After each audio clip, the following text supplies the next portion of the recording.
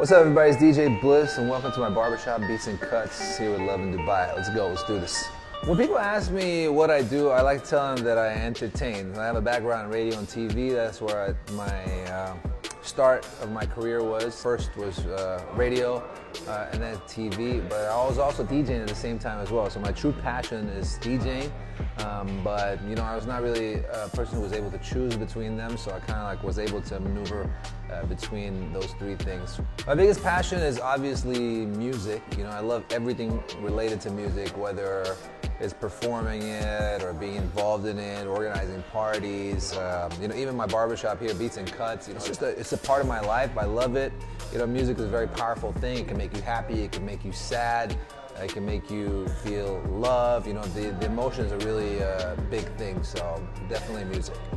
Wow, there's so many memories. I can't really choose any of them. I mean, one thing that really stands out for me is, you know, if you follow me on my social media, I always talk about my vision board and a lot of stuff that I put on there, and things that came to life. And one thing was when I did this concert at the Wiz Khalifa show. It was just a huge audience was there, and I got to do one of the best performances I ever had.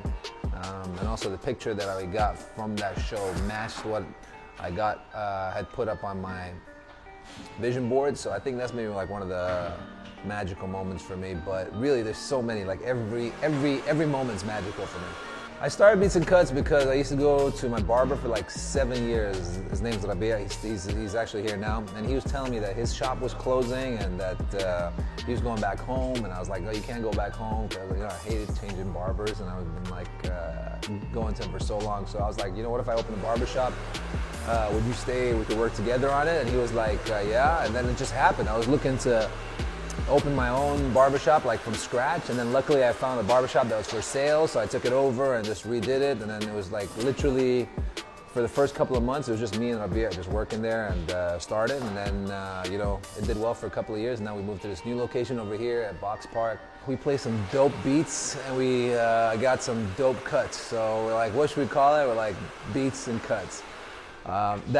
That's part of the reason, but another reason is I was asking around. Actually, I think one of my brothers, my eldest brother Mohammed, I think he gave me the idea for it. I can't remember what the other option of names were before like coming up with Beats and Cuts, but he definitely said, hey, you know, you're gonna have cuts over there, and you know, you're all about the music, so Beats and Cuts. And it was perfect. I checked it on Instagram and Twitter and all that. The name was available, which is one of the most important things you can do when you start a business. And yeah, we came up with that, and now that's what it's called. Standard day for me. Right now, I just had my baby boy, so literally wake up in the morning and just hang out with him for a couple of hours. And luckily, my office and all that is very close by, so I just go to the office, I hang out there, do some work. I'm also fortunate that I have a good team, so I don't need to sit in the office all day and do a lot of work, and a lot of the work I do is remote.